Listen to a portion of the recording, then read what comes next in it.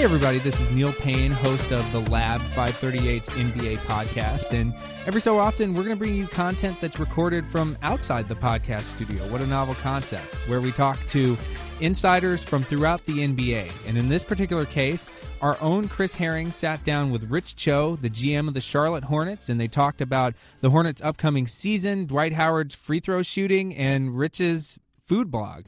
Take it away, Chris and Rich. Rich, how are you doing? How's your summer been? Doing well. Thanks for having me on. Yeah, I had a great summer and excited for the season to come up. You recently started a blog, which I think kind of blends two things that you're really passionate about. Obviously the scouting side and evaluation side, but the thing that makes it unusual and kind of cool is the idea that you've also started ranking different meals that you have and kind of evaluating meals to kind of take in your food passion. And so can you tell me a little bit about that and what the impetus behind Big Time Bites is and was? Yeah, the site is bigtimebites.com, and the Instagram, Twitter, and Facebook are at Big Time Bites. And years ago when I started traveling a lot more with my job, I'd ask friends and family and co-workers for food recommendations in different cities, and so I'd compile a list and write it down in a notebook. And then when I visited those cities, I made it a point to try those recommendations. And I also like, talking to strangers when I'm in different cities at different restaurants and the hotels. So I'd compile my own list, too, that I'd get from locals. And so after a while, people started asking me for recommendations in different cities. And I'd go through my notebook and give it to them. And I like all different types of cuisines and also love everything from hole in the walls to fine dining and everything in between. So wound up getting quite a big list. And one day I thought, you know what, it'd be nice to kind of have this all compiled into some sort of blog. And so I started an Instagram as a starter and got some positive feedback about that. And then I decided to start this food website and Big Time Bites. So we just started a couple months ago, and it's been getting a lot of positive feedback, and it's been a lot of fun. So I'm gonna switch gears a little bit and may come back to some of the food stuff in a while. I want to talk about your team. I think you guys are interesting. I looked at what you guys did last year. I didn't feel like you guys were that far off from being a playoff team. You obviously had been a playoff team the year before, 48-34 in 2016. I think you were one of 4 teams that had the same record tied for third in the East at the time. Finished 36-46 last year. But when you kind of parse that more closely, you guys were 0-9 in games that were decided by 3 points or fewer. You guys were the only team in the league that didn't have a win in that scenario. And so when you really look at that team and kind of how close you were in some of those games, what did you feel like you needed to change? Obviously, Dwight Howard was the biggest name you brought in this summer. What about his game did you feel like you needed most to kind of address what went wrong last year? What do you feel went wrong last year? Yeah, I don't think we were that far away last year. We had a number of injuries. The injury to Cody Zeller really hurt a lot on both ends of the floor. He missed 20 games. We were 3-17 without Cody, and like you said, we lost a lot of close games that could have gone either way.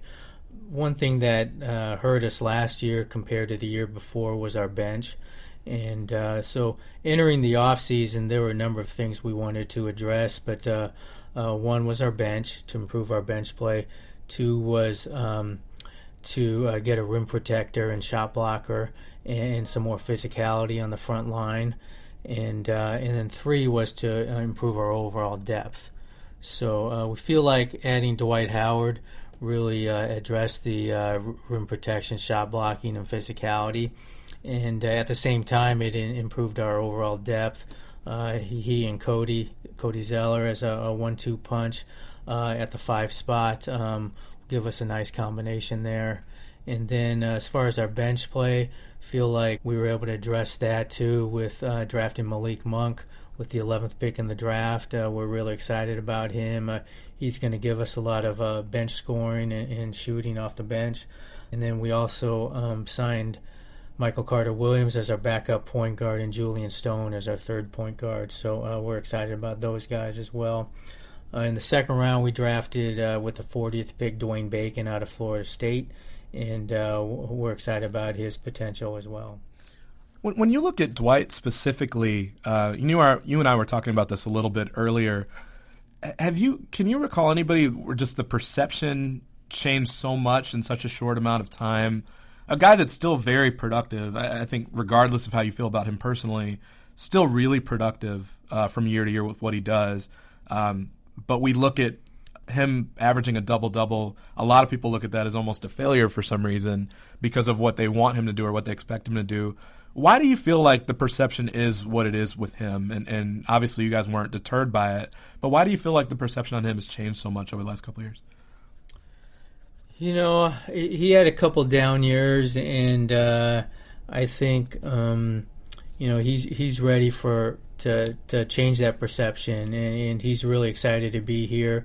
One thing that Coach Clifford, our head coach, does along with his staff is get the most out of each and every player, and he coached Dwight in Orlando and in LA, and so we're confident that coach will get the best out of Dwight. And we're excited to have him here. He's going to help us on both ends of the floor. And I know Dwight's excited to be here. And I feel like we have a good mix of veterans and young guys. And I think it's going to be a fun year. So one thing, and I'll let this go very quickly because it's not terribly important, but one thing I'm always curious about with players, I kind of feel like when people come back from the off season, there's almost like a show and tell. I know when I covered the Knicks for years, people would constantly ask Carmelo, "What did you add to your game this summer?" There's always that question, and I feel like there's always an eagerness with the players to be able to say that they added something.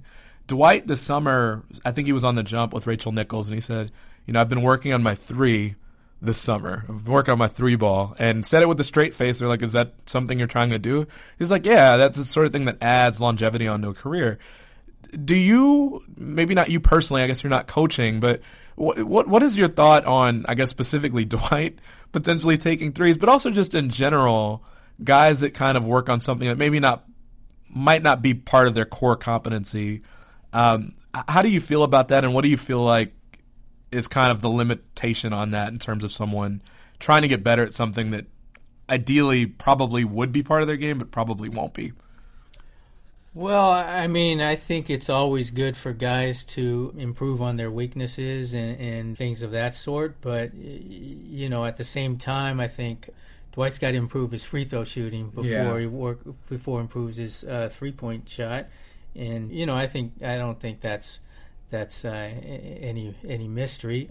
And I don't know how many threes he'll take here, if any. But, that's up to Coach Clifford to put him in the right situation, and I know he will do that. But yeah, I think Dwight. I didn't see the interview, but I heard about it. But yeah, I think Dwight's going to help us on both ends of the floor. I do too. I think he's still got something left. You got to figure out how much that is.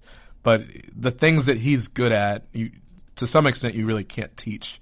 You can't teach someone to protect the rim the way he's done it in the past. And so I think he'll really help you guys if he can stay healthy. So getting on to someone that has been here for a while, Kemba Walker made an All-Star team for the first time last year. I think he averaged 23 a game, shot 40% from three. I wrote a piece on him last year. He actually was the most accurate player in the league from three-point range when there was someone standing within 2 feet of him. He's really good at kind of hugging screens as he's coming especially when Zeller is screening for him and guys can't catch up with him without bumping into him and fouling him from three. So he had such a great season last year. He's really been on the up and up for the last couple of years now. How much more can he realistically improve, do you think? He obviously works very hard. He's gotten much, much better as a jump shooter. Yeah, I think I think there's definitely room for improvement still. He's 27 years old now. He's in the prime of his career. And with his work ethic, I think there's definitely some opportunity for growth there. He shot 40% roughly from the three-point range last year. And one thing I told him in his exit interview was, one of the challenges for you is to keep it at that level or higher next year, because you don't want to be a one-hit wonder from the three-point range. And he got that, and I know he worked very hard this past summer, and I'm looking for even more growth from him this year. You look at this core, and I think sometimes people can forget this because you guys have a lot of continuity in some ways. This is your 7th year on this job, I think, and so when you really look at you, and Clifford has been here for a while now, and obviously the owner that people know well enough at this point, you guys have a decent amount of continuity, and I think sometimes teams that stay the same can kind of get forgotten about at times. But you've got Kemba there. You've got Nick Batum, who's been here for a few years now. Michael Kidd-Gilchrist. You've got Zeller. You've got a decent core here. What I'm curious about, and I've had this question about a couple teams. I think the one that I've really got my eye on now is Memphis, especially if Kemba does continue to improve. He's kind of your franchise guy. When you're a middle-of-the-pack team, you guys have been right in the middle for the last few years, and you're a smaller market team, and you've got a player that is going to command a pretty big payday, how do you make that work? You obviously want to keep that player here. It might be tougher to draw people to this market. How do you do that but not strangle the progression of the team when you've got to make a big commitment to a player? Because that's something that I think is becoming tougher and tougher now as the league has these max contracts, especially with these super maxes now. You saw teams run away from the idea of paying someone that they weren't sure if this could really be a franchise guy. Is that a challenge for kind of mid-market, smaller market teams? Well, I think that's definitely a challenge for every team, especially the mid and small market teams, and a lot of teams, and we're no different. They're not going to pay the luxury tax. Yep. So I think it's definitely a challenge in that regard. But with respect to your question about continuity, and you're 100% right. One of the things that we've tried to do is maintain some semblance of continuity with Kemba and Nick Batum, Michael Kidd-Gilchrist, Marvin Williams, and Cody. When we had about 9 free agents the previous year, we were able to re-sign Nick Batum and re-sign Marvin Williams. And then last fall we did an extension with Cody Zeller, so that was definitely part of the plan, because if you see you look around the league and you see a lot of the successful teams like Golden State, San Antonio, one thing they have in common is to maintain some semblance of continuity. But as far as signing guys and trying to keep them, anytime you make a transaction, whether it's a free agent, a trade, or through the draft, you're looking at the short-term and long-term effect of that transaction. So it takes a lot of both short-term and long-term planning to make sure that things stay below the tax, and so you can keep building your team. I guess I don't think you guys ran into this summer, but you obviously had the pretty high-profile effort to go get Gordon Hayward a few years ago. How stressful is that as a GM, that waiting game? Teams, I can't remember a team ever being challenged on a restricted free agency situation and then them immediately saying, "Here, we're going to pay it right now." I've never seen a team do that. I feel like the team always takes a full 3 days to respond. How stressful is that when you've kind of got your money hung up for a little bit, but you also potentially could reshape your team if you're able to get a guy, and you generally, it seems like, almost always have to overpay to try to get a restricted free agent to try to stop the other team from playing ball in that situation. So how stressful is that? What is that like to be in that process?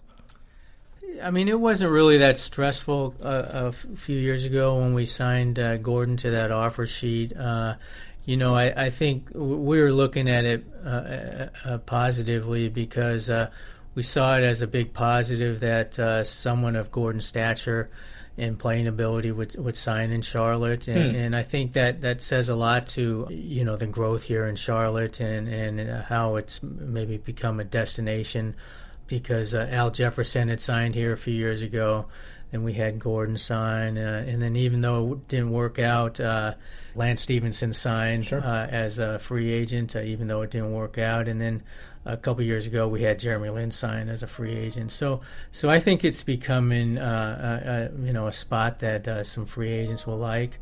But as far as Gordon and how stressful it was, we had a pretty good idea that because of how good Gordon is, that Utah would match, and we felt like it was if they did wind up matching, then.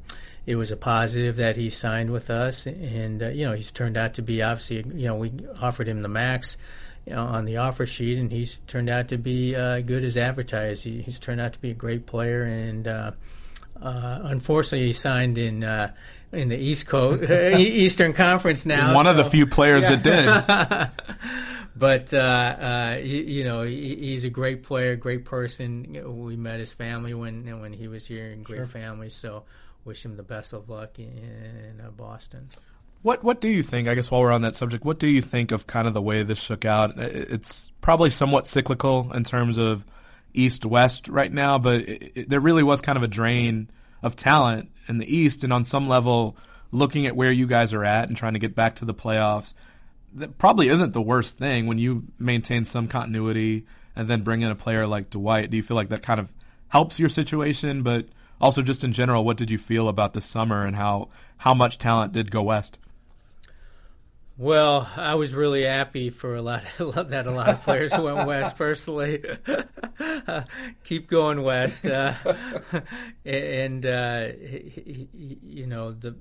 think those things go in cycles, though, and who knows? Maybe next year. Some of those players have options, and they'll come east. So those things tend to go in cycles. So luckily for this year, a lot of guys are out west, and hopefully by the trade deadline, there'll be more guys going out west. Do you feel like, I guess I've never asked this before, do you feel like the fact that the West has been a bit stronger than the East for a while now, do you feel like it's just mostly based in the fact that most of these guys were drafted by Western Conference teams? Obviously not the guys that just move conferences, but you look in the Hardens and obviously Westbrook and Durant and Steph and all those guys with Golden State, that they're starting there, and then maybe it's harder to pull them out of what they're used to or even the part of the country that they're from. What would you really, like you said, cyclical, but to some extent the West has been a bit stronger than the East now for a good at least 10, 12 years, probably longer than that when you really think about it, going back to maybe when the owner here was in the Eastern Conference. Yeah, I think that's definitely a big part of it. A lot of those guys have been drafted by those teams, and then because of restricted free agency, it's hard to get them out of those situations. Sure. So, I definitely think that's a big part of it. But it goes in cycles, so you never know. It'll come back. You guys are going to have the more competitive conference pretty soon, I'm sure. Staying on that topic a little bit, you obviously work for a pretty famous person, with a pretty famous person. And I'm just curious, I'm sure you're asked this a decent amount, but what is it like to work with or work for Michael Jordan? And to some extent, I imagine it's got to be a pretty cool thing to be able to say. But at the same time, I imagine it has to be different because whereas a lot of owners are totally detached from what is happening or don't want to know a whole lot about what is happening. I know a lot of Knicks fans that would love for their owner to never know what's happening. This is someone who played in the league that's as expert as someone can really be about just the ins and outs of what it's like to be a player. And so because I'm sure he has pretty firm opinions on what he thinks or what he's seeing and how he feels like that might translate on the court. So just in general, on a personal level, what's it like to work with Michael Jordan, but also from a work standpoint, how is it having him as a boss since he obviously has a lot of experience playing? Yeah, no, it's great working for MJ. He's, first of all, he's really smart. He's very savvy. I think he's got a great sense of humor. At the same time, he's very driven and competitive. and so he's been great to work for.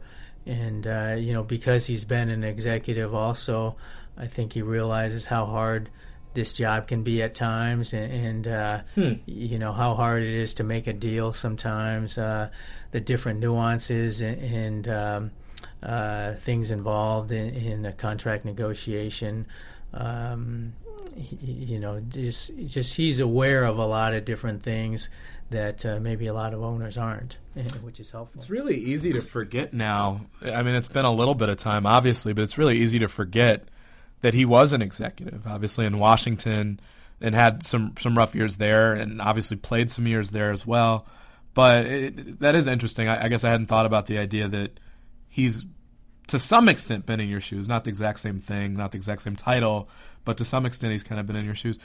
Does he, I guess there's not really a easy way to ask this question. How much input does he want, or do you feel like he's wanted at times, given that, like I said, he's obviously got a different kind of experience and background than any other owner in the league, probably the greatest player of all time. Is it easy to have basketball conversations with him? Is it tough because he's going to have opinions that might, obviously he has the say at the end of the day? How does that work between you guys, and what are those conversations like? No, they're good conversations. One thing that I really love about him is he loves a healthy debate. So, I'll definitely give him my viewpoint on things, and he loves healthy debate among our staff, among our scouts, front office. So, no, he's great that way, and that's one of the things that makes it great for him to work for him. Did you, when you interviewed for the job here, did you go about that pretty much the same way that you did with Portland, where it was very number intensive and kind of walking them through the different things you'd looked at and how things would work in that way? I wonder, I guess we don't hear from Michael a whole lot, and so whether the idea, analytics, obviously you're kind of an analytical-minded person, whether that is something that really resonates with him or if he's kind of more of an eye test person. I remember that Wright Thompson piece that was written about Michael a couple of years ago where he was referencing how his game differed from LeBron's, and kind of if LeBron dribbles the ball while he's driving to his left side, that he's more likely to pull up for a jumper, but if he goes to his right side, he's more likely to get to the basket because of numbers that he'd looked at. What really connects with him in terms of the conversations you have? Is it an eye test? Is it numbers that you might know of that he didn't know about? Is it both? I don't know if it's necessarily numbers or things of that sort that when I interviewed that I pointed out. It's more one thing I'm really big on is process, and just having a defined process and a way of doing things that makes sense. Because at the end of the day, the goal is to make the best decisions you can with all the information you have. And I have an eyes, ears, and numbers approach. The eyes is your live scouting and your video scouting. Ears is what are you hearing about this player, whether it's a potential draftee or someone we're trading for or a free agent. What's the intel on this guy? Is he a leader? Is he a follower? Does he have any off-court issues? What's his family life like?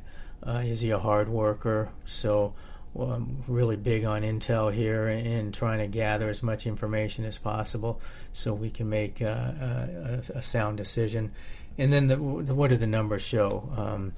Is he good only against poor opponents? And is he, how consistent is he, and things like that. So it's more the overall approach and having a good process for making decisions. Your mom got a chance to meet him as well, didn't she? And what was her reaction to meeting Michael for the first time? Yeah, well, two of my brothers and my mom came out for a game in this was the lockout season.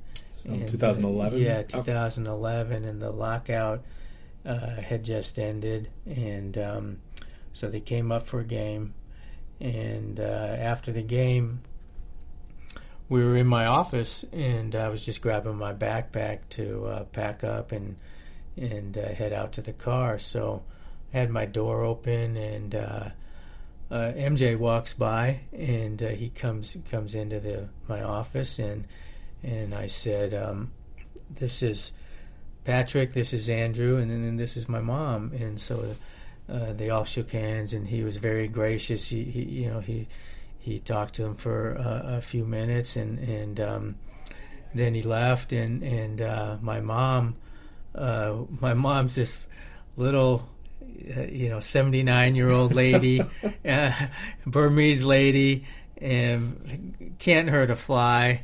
And she says, "Who was that guy?" and so because she truly did not know who she was. Now she knows the name Michael Jordan, but I forgot when I introduced her. I didn't say, "Mom, this is Michael Jordan." I said to MJ, and I didn't say his name. I said this is Patrick, this is Andrew, this is my mom. I just assumed my mom, put a name to a face. Sure. But so anyway, that was just kind of funny. My brothers and I were just rolling on the floor laughing after that. I'm sure. It's funny you mentioned. I had next door neighbors when I was a little kid, and I grew up right outside of Chicago in the suburbs, and I had next door neighbors that they moved from Curacao to Illinois, and I talked so much about sports. We would play basketball with them all the time, and they asked me finally, who is Michael Jordan? And I didn't. It's one of those questions where you don't know how to answer that as a kid. How do you start explaining who that is, especially when you're living basically in Chicago? But a good reminder that the world is kind of bigger than that.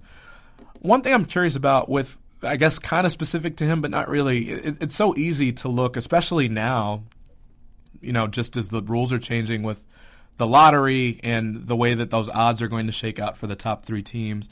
Before, it would have been really easy to just say, look, if you're not going to win a title and you're not realistically going to be in conversation for a title and you're not going to be a top team in your conference, it just makes more sense to lose. It would be easy to say that to most teams. You were here in 2011. The lockout season, I think, was 7-59. I'm sure people here remember that pretty well. It's probably not a fond memory, but I can imagine that there's no rush to get back to anything like that, even though you guys are in the middle, which a lot of people will say the middle is kind of the worst place to be because you don't get a chance, especially in a smaller market, to really get a top player. But at the same time, you don't want to be – you'd like to be at the very top, but it's pretty hard to just kind of leap up the standings like that. So how do you get – I guess that would be my last question for you. How do you kind of get right out of the middle? Is there a way to do that realistically, or do you just kind of hope things work out?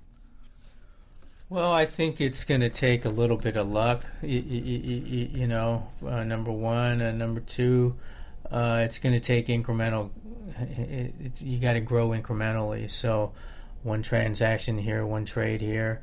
But you also have to grow from within. And player development is a big part of our program here. And you've kind of seen it with Kemba getting better each year. Cody Zeller's gotten better each year here.